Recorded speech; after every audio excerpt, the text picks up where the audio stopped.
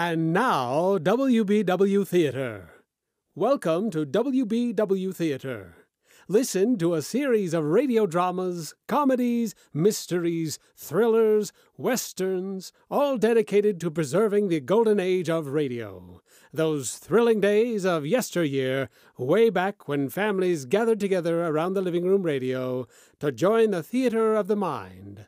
Listen now as we take you way back when imagination ruled and creativity had no limits. Listen now to WBW Theater.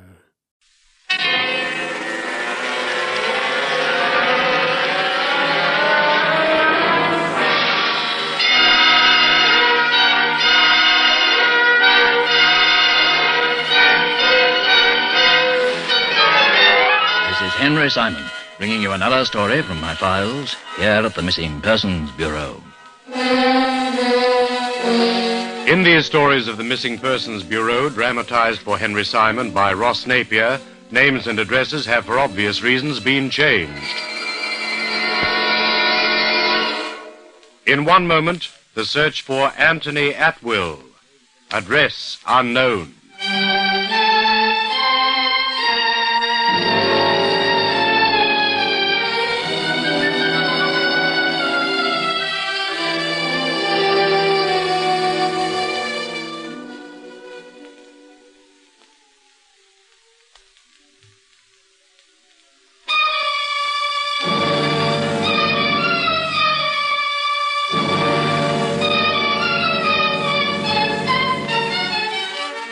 And here again is Henry Simon. There are many attractions for the tourists in London, indeed almost as many attractions as there are tourists, which is something that can be said of no other city, with, of course, the possible exception of Rome. There's Buckingham Palace itself, Clarence House, and the Palace of St. James. There's St. Paul's Cathedral and the Tower of London. There's the Old Bailey, the Law Courts, the British Museum. These to mention only a few. But of all the attractions which London offers, there would surely be none to compare for colour and splendour, for pomp and ceremony, with the changing of the guard.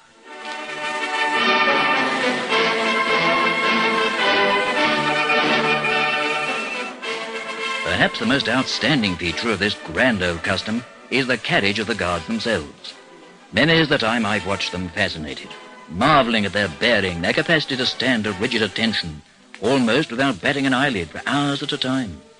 Their bearskins or busbies heavy upon their foreheads, their buttons, braid, and boots flashing, be the skies grey or blue.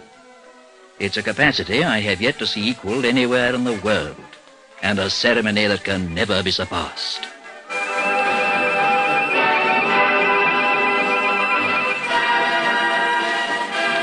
Oddly enough, I've been held up in a traffic jam near Buckingham Palace, brought about by the changing of the guard, on the very morning that I was visited here in my office by Sir Robert Atwill, an old friend and fellow club member of mine, whose son I knew to be a member of the Royal Guard, and of whom, needless to say, Sir Robert was extremely proud. He was waiting for me in the outer office when I arrived, and from the look on his face, I knew at once that something was wrong. Henry, I'm at the end of my tether. You're the one man I know who can help me. Help you in connection with what? Oh, my son, Anthony, he's disappeared.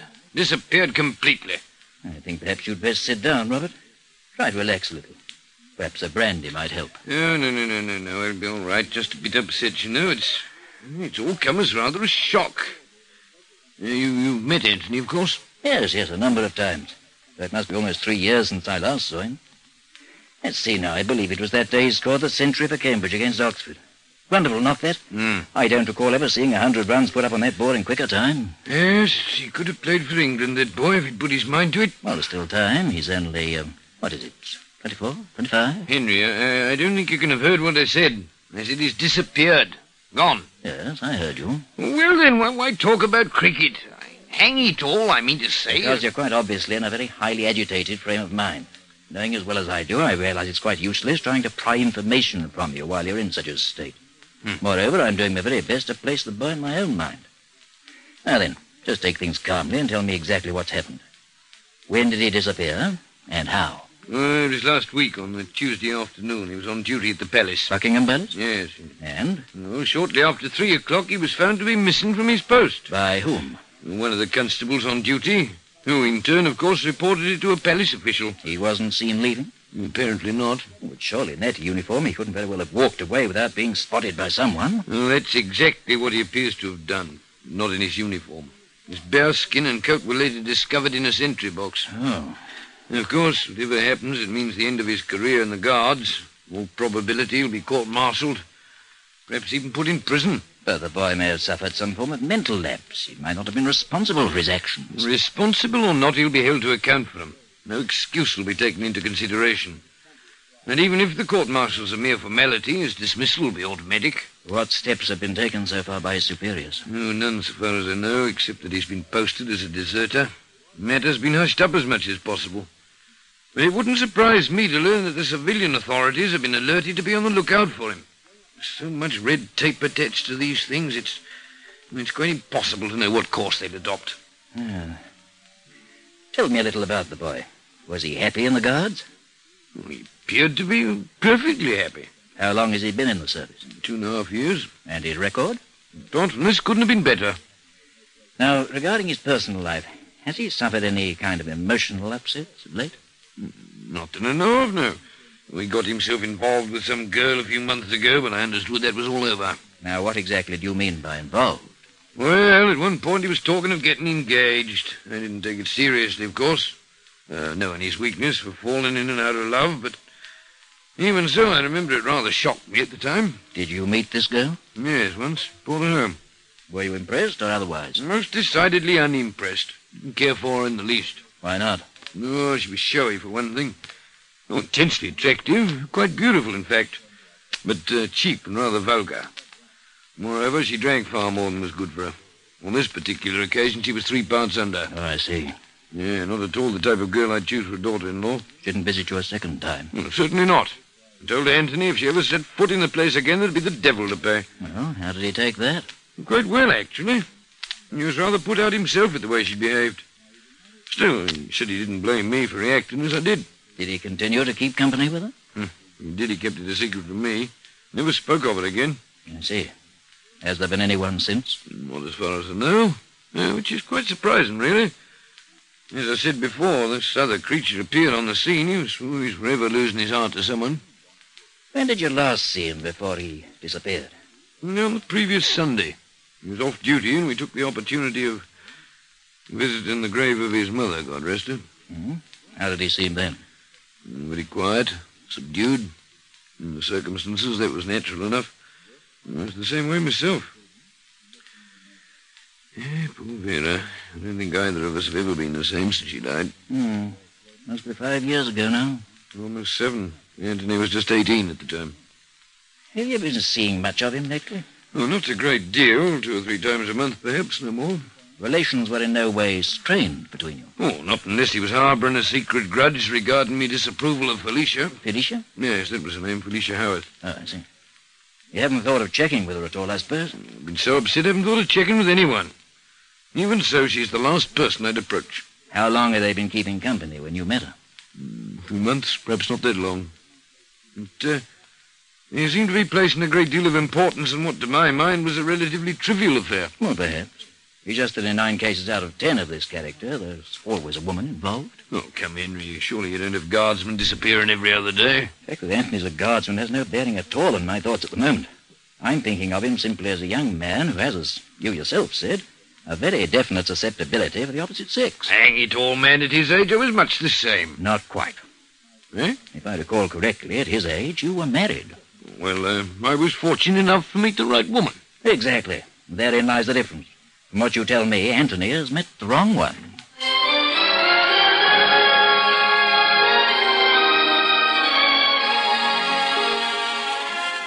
Following Sir Robert's departure, I sent for Agent Paul Studdy, with whom I discussed the case in detail. As it happened, Studdy was also working on 2 other cases at the same time, both of them, curiously enough, involving young men in roughly the same age group as Anthony Atwill. It was, therefore, only to be expected that he should be very reluctant to take on a third. Oh, I tell you, Chief, I'm so fed up with these young bloods and their tragic affairs, I feel like jumping off London Bridge. Well, there's no guarantee whatever that Atwell's disappearance is connected in any sort of way with a love affair. But the indications are certainly present. You know, I've always wanted to see one of those characters do something crazy. What characters? Those bearskin guys, the way they stand there like marble statues. A spaceship from Mars could land right at their feet and they wouldn't turn a hair. I've often been tempted to try tickling one in the ribs. I wouldn't advise it if I were you. You have to find yourself behind bars very smartly. That's why I said I'd have liked to have seen this happen. The guy suddenly whip off his coat and top knot, chuck him in the sentry box, and stroll off. I dare say quite a number of people would have liked to have seen that happen. Fact remains, of course, that no one did. No one we know of, at any rate. Yeah, I guess he'll really have the book thrown at him when he finally turns up. Yes, indeed. Very large book at that. Those boys even get punished for fainting on parade, let alone strolling off and leaving the palace unattended. Well, not unattended exactly, but less attended than usual. As I imagine he's in for quite a rap over the knuckles, whatever his excuse may be. But for the moment, of course, that's quite beside the point. Our job is to find him regardless. And I think that our best bet is to set the ball rolling by checking with this Howarth girl. Who is she exactly? Well, from what I gather, she comes from quite a prominent family. Her father's a member of Parliament. Her mother's apparently quite closely related to a baronet. Sounds like she might be a bit of a throwback. Well, from Sir Robert's description of her, it does indeed. He doesn't know the family at all himself, but he knows of them. And he's heard from a reasonably reliable source that they've broken off all relations with her. Yeah.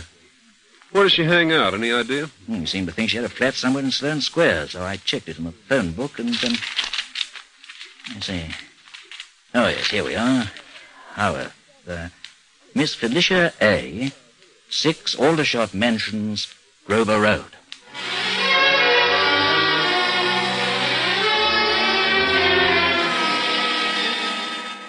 It was a pre-war block, not very far from Sloane Square Station.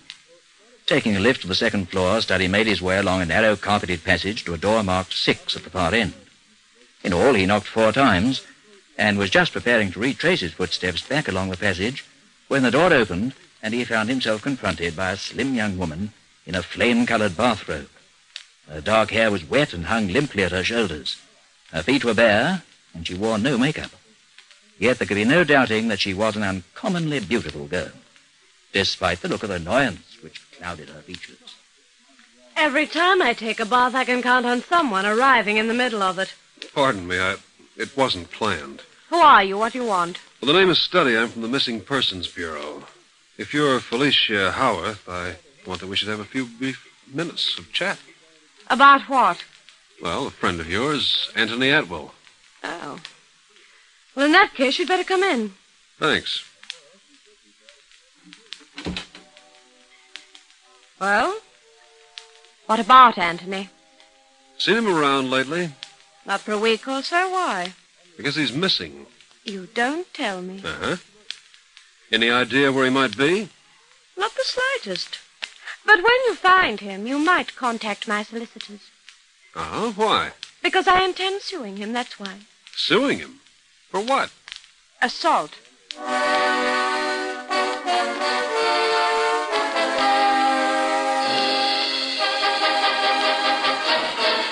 Henry Simon returns to continue this story in just a moment. And here again is Henry Simon.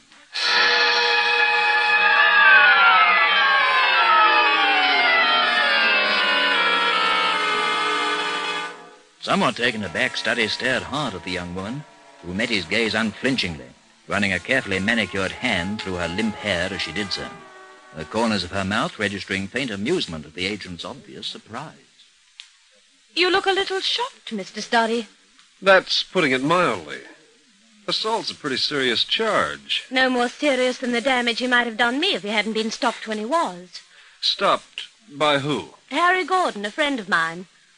We were walking along the street minding our own business when suddenly Anthony appeared in front of us.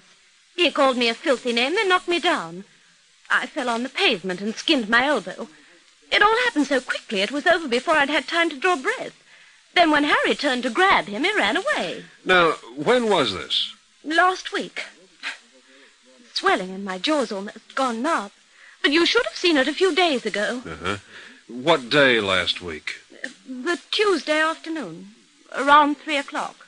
And that's when he was found missing from his post. Well, he wasn't in uniform. Just the trousers and the boots. Whereabouts did it happen? In the mall. About halfway along. Going towards the palace or away from it? Away from it. We were actually coming from Victoria. Uh-huh. So you did pass the palace? Yes. Did you happen to see Atwell on guard? Well, I wasn't looking for him.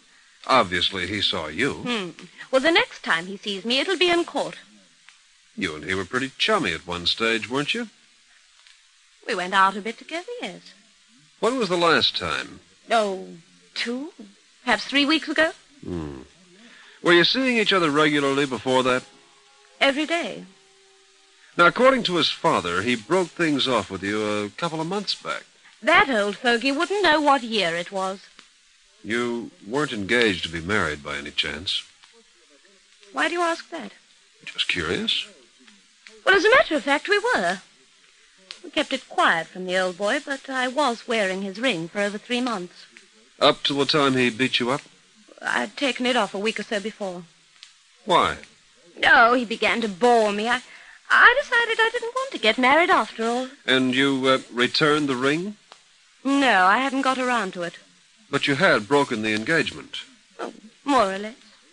It was sort of up in the air. And meanwhile, you were going around with this Harry Gordon, huh? Harry and 1 or 2 others. I always did enjoy variety. I guess you realize you've probably wrecked Atwell's life. Oh, you're breaking my heart. Well, I guess that's something anyway. What? I was beginning to wonder if you had one.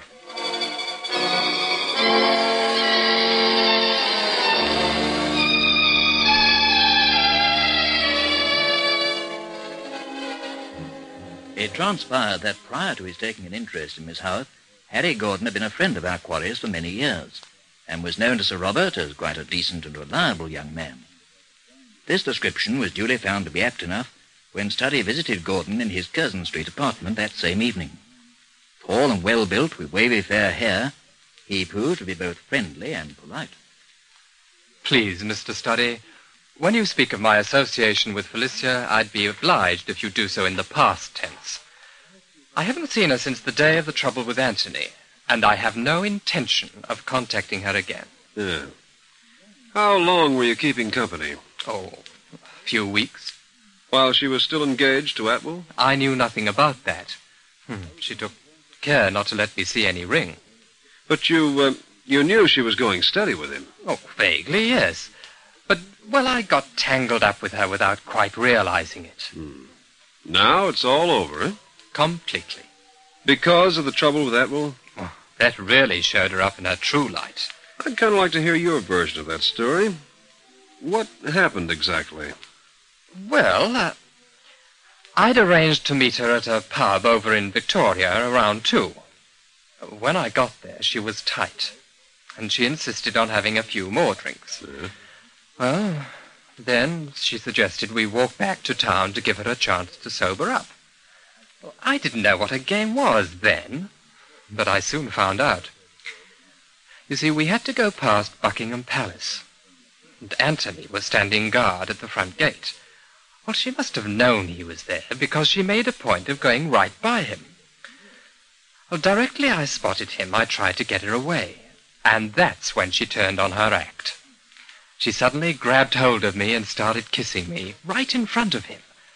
Well, apart from anything else, I've never been so embarrassed. Yeah. I just grabbed her by the arm, propelled her across the street, and set off along the mall as fast as I could walk. Well, by this time, she was laughing and singing at the top of her voice. I tried to hail a cab, but there wasn't a vacant one to be had. Well, we must have been about 100 yards along from St. James's Palace, when suddenly Anthony bore down on us. His face was white with rage, and he was trembling all over. He said he was going to take her home, but the moment he touched her arm, she started spitting like a wildcat. Then she tried to kick him, lost her balance, and fell in the gutter. Well, for a second or two, he just stood there, looking down at her, and she was screaming and swearing at him for all she was worth. Then he turned on his heel and walked away. The last I saw of him, he was heading across the park. And that's when I finally managed to get a cab. So I bundled her in and told the cabbie where to drop her. And that's the whole story. Yeah. According to her, Atwell knocked her down. She says she intends to sue. Just let her try. I'll be the first to get up and tell the court what really happened. You know, I don't get the point of it. Why would she want to pull a stunt like that? I wouldn't know. Frankly, at the time, I think she was too drunk to know herself. Yeah. Well, if it was her intention to ruin the guy, she did a mighty fine job. Even as things stand, he's in one heck of a mess. But when this gets out, he'll be finished for good.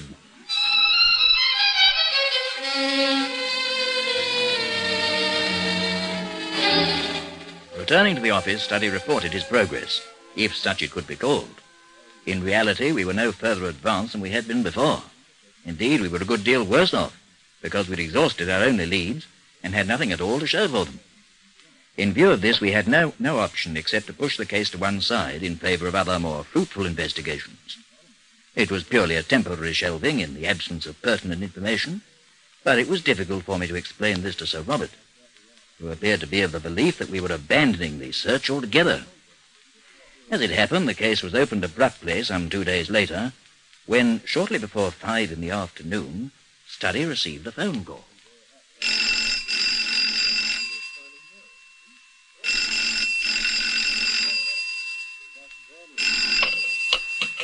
Yes, Missing Persons Bureau, Study speaking. Felicia Howard here, Mr. Study. Oh? And to what do I owe this doubtful honor? Would you come over right away? Over where? To my flat. Why? Because I'm scared. When I got home earlier, the caretaker told me a man phoned this morning wanting to know where I was. Apparently, he'd rung my flat and couldn't get an answer. So? He wouldn't leave his name, said he'd call back. Uh-huh. Well, I'd only been in about 20 minutes. The phone rang, I answered it, and the line went dead. There was someone at the other end, I know that. They hung up in my ear. I think it was Anthony, Mr. Study, checking to see if I was home. I think he's on his way here now. So you want me to come over and protect you, huh, in case he gets violent? I phoned Harry Gordon, but he wouldn't come, the low-down swine. It's all his fault anyway. He's to blame for the whole thing. And he has the height to say he hopes Anthony wrings my neck. Who is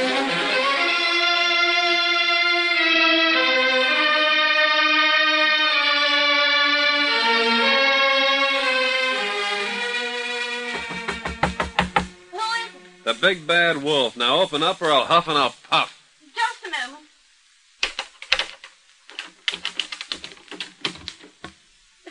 Oh, Mr. Study, I'm so glad you've come. I've been sitting here waiting, scared sick. There's no one I can turn to now, only you. If you're the wronged party in this deal, as you claim, how come you're so squeamish? I've been thinking things over. He's quite mad. He must be. When you came here before, there was something I didn't tell you. I figured there might be. When he found out about Harry, we had a dreadful scene. He told me if he ever caught us together, he'd kill me. This was before the other business? The previous evening. Yet you deliberately went out of your way to let him see you crawling all over the guy in public. I've been stewing about it. I had too much to drink. I didn't know what I was doing. I just wanted to show him I wasn't bothered by his threats, that I'd do as I chose. You're bothered plenty now. Wouldn't you be if you were in my shoes? Beautiful. If I was in your shoes, I'd cut off my feet. Oh, please, Mr. Study, don't joke. I'm telling you, he's out of his mind. Well, he hasn't shown up yet. Maybe he's not. That'll be him now. Soon see. Well, hi, Gordon. Harry, what are you doing here? You invited me, remember? You said you wouldn't come. That was 2 hours ago. I've had time to change my mind. You look pretty shaken. Something wrong? After Felicia phoned me, I rang Sir Robert and told him about the mysterious phone calls she'd received. I thought he might like to know in case Anthony did show up. Yeah. It wasn't Anthony who rang. It was the old chap himself. He wanted to ask her if she'd heard anything, but when he heard her voice on the other end of the line, he couldn't bring himself to talk to her. So he hung up. You mean it was that old fool all the time? That's right. He phoned this morning, and you weren't in, so he spoke to the caretaker. Then he called back this afternoon. And to think I've been worrying myself silly. You've a lot more than that to worry about. What do you mean? It came over the radio, not half an hour ago. Over the radio? A news bulletin. At 3:20 this afternoon, the body of a man was pulled out of the river. It was estimated by a police doctor that he'd been in the water for at least a week. He carried no identification, but it didn't take them long to trace him. The clothes he was wearing, the boots, part of a uniform. Oh, no. The uniform of the Royal Guard.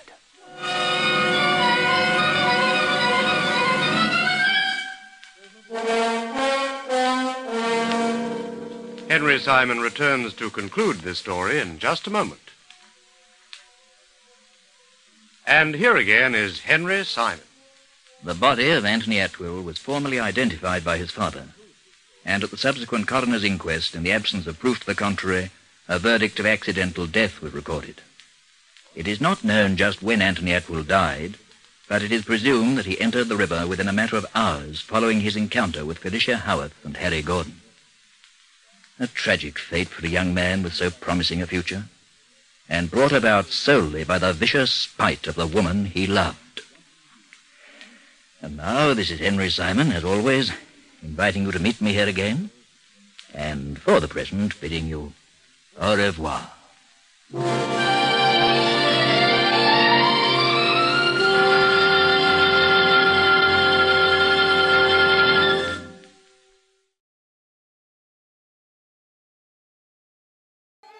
Join us again as we bring you exciting thrills and adventure, rip-roaring comedy, and shoot-'em-up westerns and gangbusters.